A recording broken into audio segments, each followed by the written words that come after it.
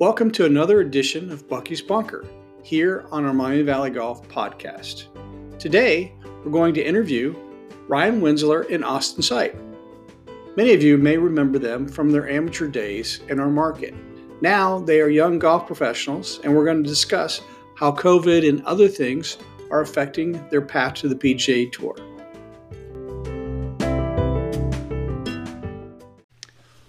Well, I am lucky to be joined by not just Bucky Albers today, but also two recent collegiate success stories from Wright State Golf.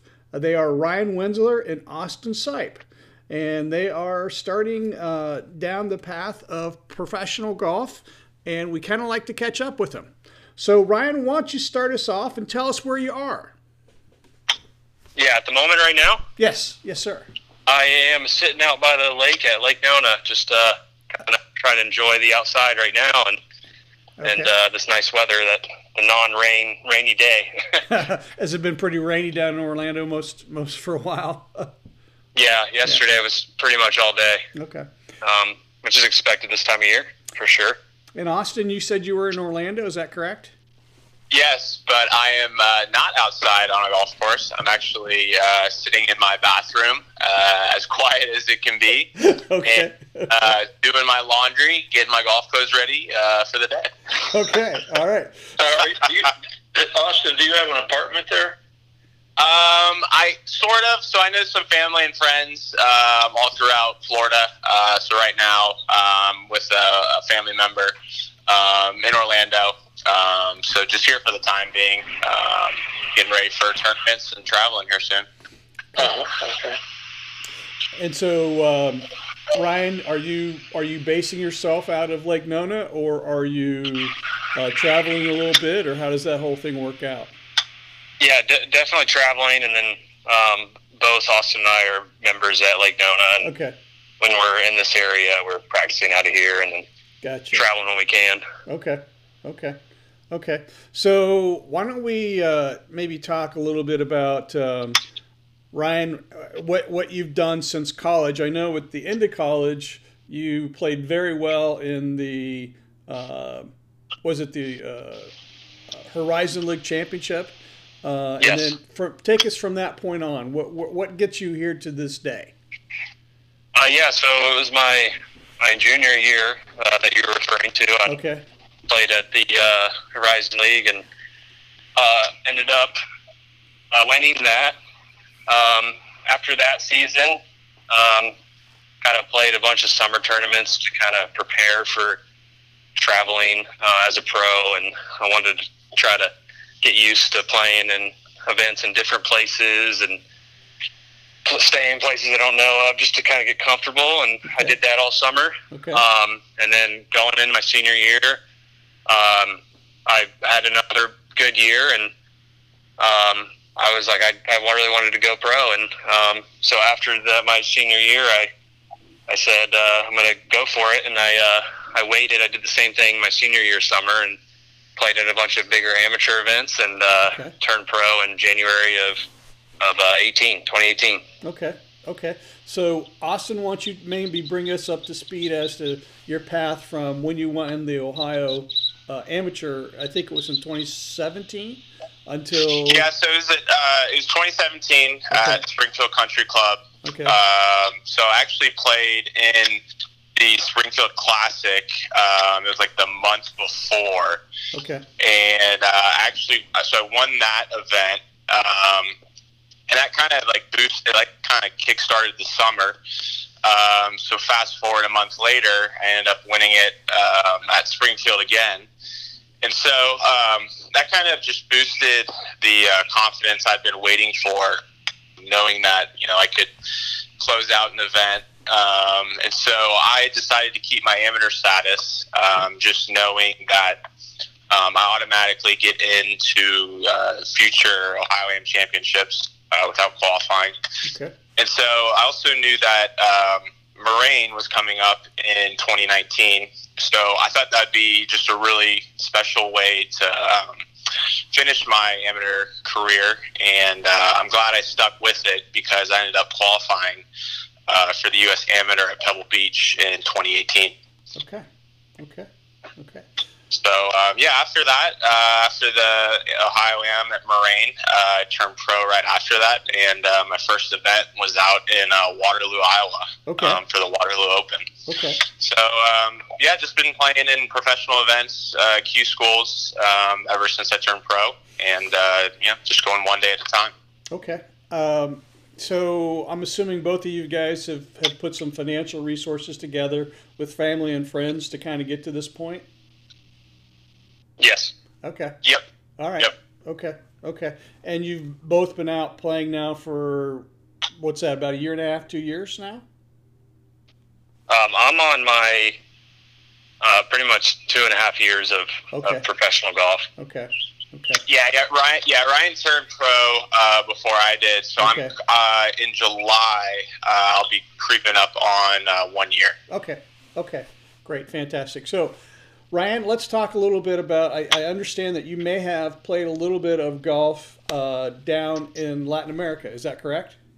Yeah, that was my first ever pro event. Okay. Besides the little one day was the Q School for Latin, yes, in 18. Okay, so where was that at? And talk us through a little bit about, the PGA Tour versus Latin America versus Mackenzie versus China versus all these opportunities that you have to play. Kind of try to lay it out for us as to what your path to the PGA Tour is.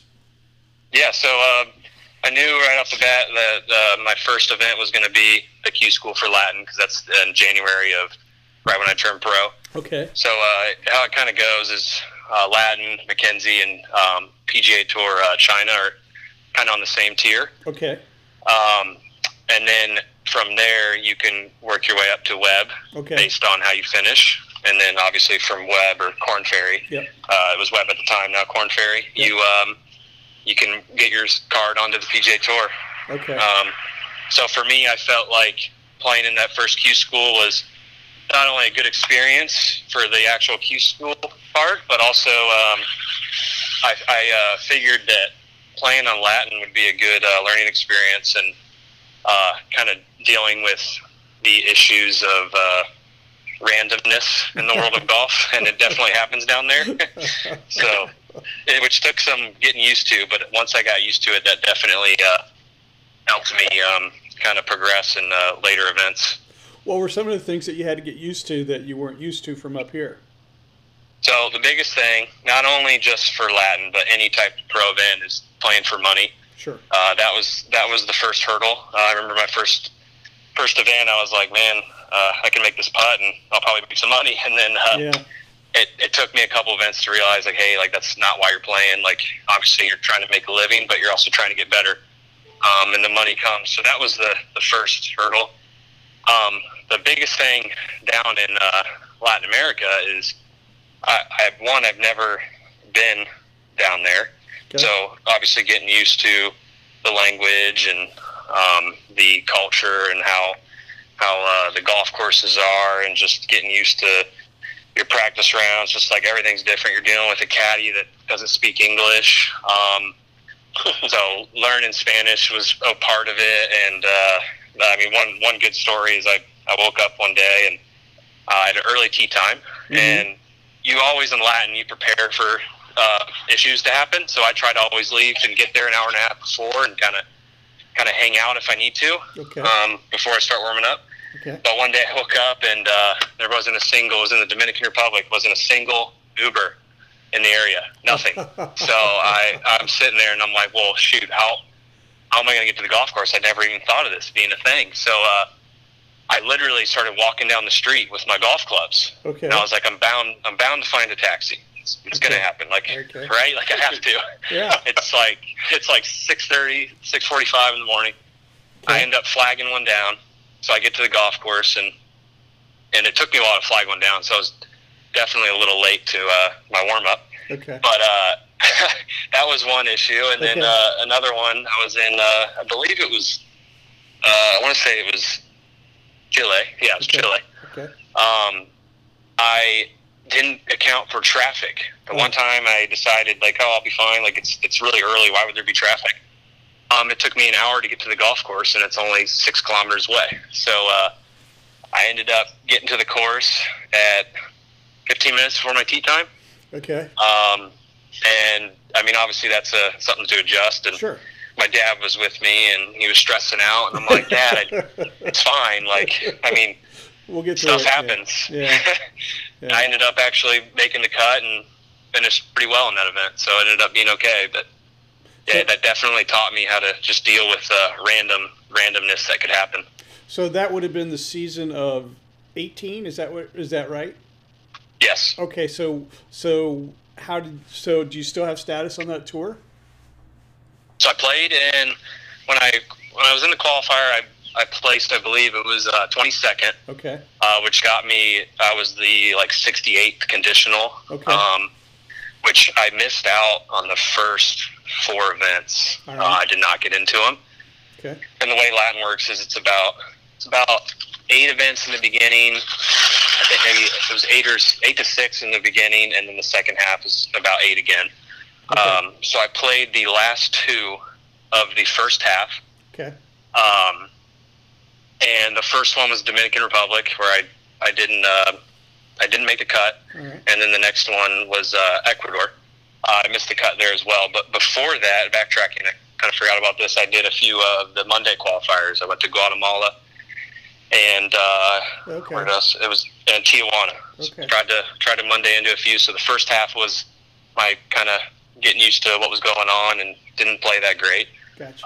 But then they have a little break in the summer, and I came back in the second half and got into 4 more events and made the cut in 2 of them. Okay. And placed, I think, 25th on both. Okay. Are you pretty good with food at places like that? As in, like, all the way down through there. I mean, when you had breakfast, was breakfast something that you've had before? Or something you looked at that looked strange? Oh, yeah, for sure. You don't, at least I can't, have the milk down there. That's a no-go. Their eggs actually are not refrigerated, which I actually didn't know that was actually kind of normal. It is. I went to the grocery store at one of the first events, and I'm like, well, shoot, these aren't in the fridge. I'm not going to buy that. So, but no, other than that, it was fine. And the biggest hurdle was trying to order from the menu. I was at Google Translate out pretty much every time. So Austin, how did you get to Waterloo? Was it Iowa? Yeah, Waterloo, Iowa. Pretty much right outside Cedar Rapids. Okay. All right. So that was your first professional event, and was that a standalone event, or was it on any kind of tour, or how did you figure out, what your path was? Because you clearly didn't have qualifying opportunities when you turned professional, correct? Correct. For a while, yeah. Yeah, correct. So it was more of just trying to see what was available at that time. And Okay. so, I did some research, asked some buddies, what they were going to be playing in during the end of the summer. So it was just a lot of researching, Google. And so it was a standalone event. It was basically like a state open. But they open it up for people who are out of state Gotcha. to play in this event. Just by paying a entry fee for the purse. So, I drove, I think it was the week after, I just packed my car up and drove out there. And I was going to play in a Monday qualifier as well for the Web at the time, out in Missouri, in Springfield. Highland Springs, probably, right? I believe so. Yeah. I think it was the Price Cutter event out there. Yeah. Okay, so that was your first one. So then you hopped around most of the summer trying to hit like the Colorado Opens and things that would be amenable to outside the state residency kind of things. Right. And I didn't realize that for about a 3-week period, you have like the Colorado Open. I forget which order they are. It might be the Waterloo first. Okay. Then they have a Grand Rapids event right after, and then you have the Colorado Open. So I've heard of guys just basically staying out there for 3 weeks, just traveling to each site. And so I actually just looked into those 3 events, and due to the pandemic going on, they canceled the Waterloo and the Grand Rapids, but they are going to have the Colorado Open for this year. And so I'm actually going to most likely play in that because my sister actually lives out in Boulder. So, that's right. So it worked out pretty good, and looks like that's going to be on the schedule as they have a 18-hole qualifier to get into that tournament. Gotcha. So right now, you kind of brought up a good spot. So have you heard anything about what's going on with the PGA Tour and their idea of having mini tours this summer? Because obviously you're not going to Latin America. Obviously the Mackenzie Tour is not playing. China's obviously shut down. So have you heard anything on that shape at all, or how does that fit into your scheduling? Yeah, so actually, go ahead. Go ahead, Ryan. I actually heard today that about that. I actually didn't know. I heard from a friend that he said that they were going to have a full Latin season, and I don't know if he said anything about like it being in the States, but I also heard today from someone else that the PGA Tour was trying to set up mini tour events, basically. Yeah, Florida, that was news Texas, to me. Yeah, Florida, Texas, Georgia, kind of some of the warmer spots of the country. So, but I think it's supposed to start in July. So, anyhow, I don't know how those will qualify. So, you really are kind of like a person without a golf event anymore right now, correct? And how long's that been? And what? 2 months, I think, or 3 months. Okay. About March. Okay. Yeah. So you guys are just practicing and playing at Lake Nona and going from there? Yeah. I was injured all summer, or not summer. When was that? Throughout the winter I was injured, and then the pandemic happened after probably 2 months of being healed up, and then so I kind of took this time to basically just practice and get ready for events. Okay. And so, then Austin is your next event, the event in Colorado? No, so I've actually the Swing Thought Tour, which kind of runs up and down the East Coast, has been going on still. So they just had an event last week in Knoxville. So I played in that, and then they're actually going to have one in Orlando at the Disney Palmer course, June 10th and 11th. So I'm going to play in that, and then really the next one after that is the Ohio Open, June 29th through July 1st. So that's really on the schedule. So it's basically a month-to-month process of looking around, seeing what's available, looking at traveling. But other than that, I've just been looking at the mini tour events as well as state opens as of now that the Q schools aren't happening this season. So Ryan, are you basically in the same situation? Yeah, I'm playing in some little one-dayers that are around Orlando for the time being. It's called the Moonlight Tour. And then any other tour that I see that I should play in, I will play in. But it's like Austin said, it's pretty much like month to month because you don't know what people are going to have with their event. People are canceling, so it's just kind of just depends. Okay. How about practice? How much practicing do you guys get in with this jumping around and trying to find events and so forth? Do you have a regular practice schedule? It's it definitely depends on the events. Like so during this past couple months, for me at least, it's been just a lot of practicing, a lot of hours because I don't have an event. I'm finally healthy.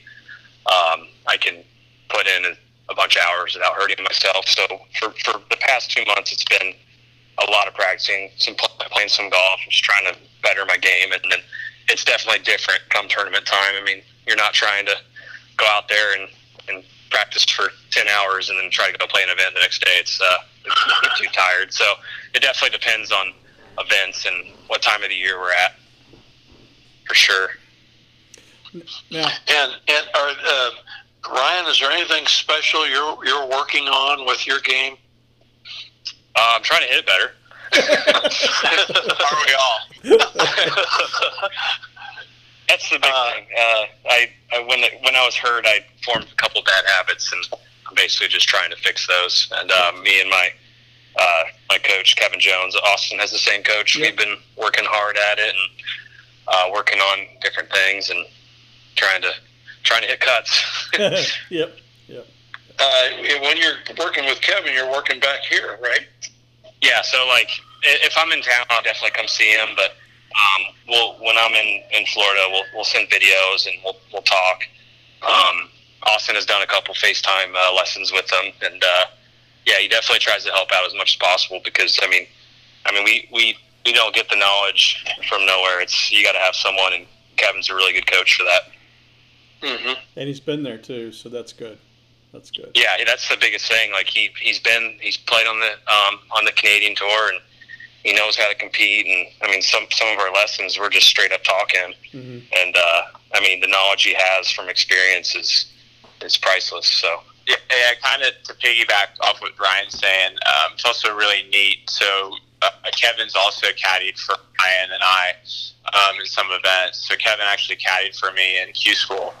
And it's just really interesting just hearing his process, when you're stepping onto the golf course, versus when you're just, getting a lesson from him. Like his knowledge on the golf course is, even more exceptional, just by simpling things, making the process easier for hitting a shot, just being really detailed, specific, and getting through the round. Okay. So are you guys both pretty much without a Q school opportunity until, I guess it would be next fall? Is that what I'm seeing? I think so. I don't know 100%. Because I know the only one that I think they will have. Actually, I know they will have now that I think about it is Canadian Q school. So I already played in McKenzie Q school. I already played in mine for the 2020 season, and Austin they didn't have his yet. So they're going to reschedule and have them next year. Okay.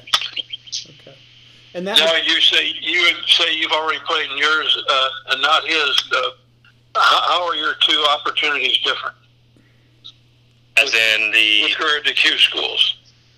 So his was, if I'm understanding the question correctly, my Q school was the earliest one, or the second earliest. It was about I think it was 2 months before the actual season, maybe even more.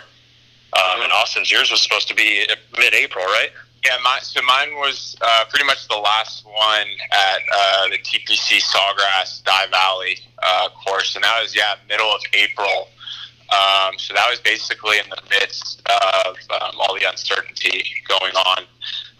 So they just kept updating us week to week, letting us know what things were to happen, and they actually just updated me pretty much over the weekend when I was in Tennessee that they canceled the rest of the Q schools. Wow. Oh, so there's not going to be one for you? Nope. No, unfortunately not. But there's really nothing I can do about it. I'm sure it was a tough decision on their part, but for sure, they got to keep everyone safe, make the right decision, and just plan ahead for the next season. Mm-hmm. Okay. So you guys are going to be hopping around through next fall. A lot of miles are going to be put on our cars. It sounds like. So Austin, if I remember correctly, did you not caddy a little bit this past winter and even the winter before a little bit? So this was actually my first season that I didn't caddy. Okay. Right after I graduated in 2018, I started working at Seminole, and then I also worked the season of 2019 as well. So I spent 2 winter seasons at Seminole Golf Club in Jupiter. Okay. And that helped with some contacts, I'm assuming, and I've seen some pictures on social media with you and some pretty famous people. Who have you met along the way? Yeah, so my First season I was there. Just kind of a quick story. I met an unbelievable amount of people. But first that was all because of Alan Fidel, who I'm sure you and Bucky are familiar with his role in the Ohio Golf Association. So Alan helped me get in there just by the luck of the draw that we were paired together when I won the Ohio Am in 2017. So, long story short, I got in there, worked for Bob Ford, and they have a caddy member event there where the members pick a caddy. It's a 2-man event, and it's a best ball, net and gross. And so, when I got in there December, and the season already started in October. So I was kind of the new kid on the block. Everyone was wondering, who the heck's this kid coming in here? And, I just made sure I put my head down, worked hard, and kind of proved who I was. And so before the event, word got out by some of the caddies that they heard I won the Ohio Am. And so right before the caddy event, the club president, Jimmy Dunn, heard about this, and he ended up picking me as his partner for that event. Okay. So that was a really special time, just being able to walk alongside Jimmy, as well as some other famous guys. Yeah. And then also they have the pro member event, which, anyone who's into golf history and all that stuff is a really cool event that they have the Monday after the Honda Classic. Okay. So my first group that I got the caddy for Webb Simpson, and then Rory McIlroy and his dad Jerry were in the group as well. So I got to spend 4.5 hours at Seminole watching some really good golf.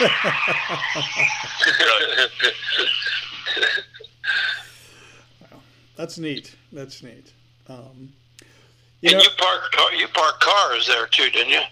I did park cars. Yep, I was working as a valet as well as caddying. So had some days where I'd park cars in the morning, maybe get in a couple car washes, and then hit the bag and carry for 18 holes. So and I was, I'm not gonna lie, I was probably driving some cars that were out of my price range, but.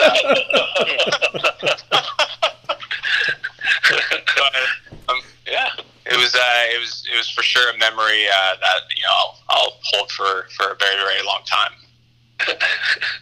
Okay. So in closing, guys, do you have any places that people can follow your schedules and your results? Do you have your own web pages or anything like that, or are you doing it through social media, or how can people keep track of you guys? Yeah, I do it through social media on Instagram. Okay, Instagram. My name on there is just my full name, Ryan Wenzler. Okay. So I try to post where I'm traveling and stuff on there, and results when events are actually happening. Okay. All right. And I have a social media as well. I don't have a web page. I try and post as much as I can. I'm not that really Instagram savvy as far as posting golf and stuff. But mine is _Sipe. Okay. Well, great. Bucky, do you have any closing comments or? I just wanted to look back just for a minute about Centerville High School. Yeah. Ryan, you were a year ahead of Austin in high school. No, we were the same. But you were in the same year. You were seniors at the same time? Yeah. So you both graduated in what year at Centerville? 13. Yep, 13. Okay. And then somehow in college, did you both graduate from Wright State at the same time? I was in 17. I think Ryan graduated before I did. I had an extra semester with just finishing up classes, and then I did a semester of coaching. So I think you got finished before I was. Yeah, that's. I was looking at these, and they jived at one point, then they didn't jive, and I just wanted to make sure I had that right. Gotcha. And one thing, Ryan, you're about 6'2", 180. Yes. And what about you, Austin? I'm probably just under 6'2", but solid 190. A solid 190. Okay. Yeah, it depends. If I'm visiting home, I'm 190. If I'm not at home, it's down to 180. Get that skyline that I missed. Yeah, when I was caddying, I was not 190. I was more like 170. Okay. Is that right? Wow. Yeah, that'll wear you down. Yes, it will. Yes, it will. Okay. Well, that's all I have. All right. Well, thanks, guys, for joining, and I appreciate it all. And we'll get this up, and we'll share it on our Spotify and all that kind of stuff. So thanks for being with us. Awesome. Thank you so much. Thanks, Steve. Thanks, Bucky. Thank you on my behalf as well. Good talking with you guys. All right. Okay, same to you. Okay, Buck, I'm still on if you want to chat. Hey, Bucky. Yes.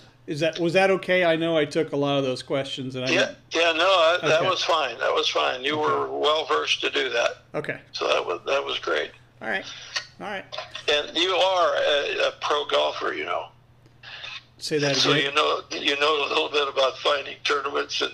Oh, I was just thinking about. I was going to throw out, So back when I was playing, it was the North Florida Tour on Thursday, Friday, the Space Coast Tour on Monday, Tuesday, Central Florida on Wednesday, and then you'd hit the PGA of America stuff when you could, and they didn't play nearly as often. So, there's all kinds of stories, but I never got to Latin America, and even back when I was playing, based on national standings of the PGA of America, what was the Ben Hogan Tour, which became the Nike Tour, had 5 spots for every event. And so probably in the early 90s, I probably played in 15 or 20 Nike events and never made a cut. For heaven's sake, yeah. My dad caddied. He had just retired. It was great. We went, and, the Highland, I think the longest running event was the one that Austin had mentioned at Highland Springs. And that's one of the longest running Nike events, or whatever they call it now. And then the one in Knoxville, I think they still have it at Fox's Den. So, all those kind of places, you'd get a call on Thursday of the week before, and it's like, Dad, you want to go? And I said, okay. So I had a real nice job down in Cincinnati at that time. So those were good days. Those were really good days. Yeah, I'll bet. I wasn't very good, though. I really wasn't. It just... so...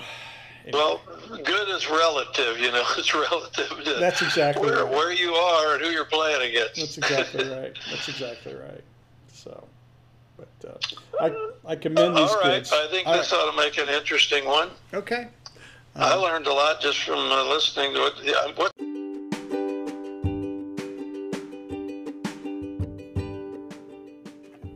Thanks for listening to today's podcast. For more information, be sure to visit MiamiValleyGolf.org.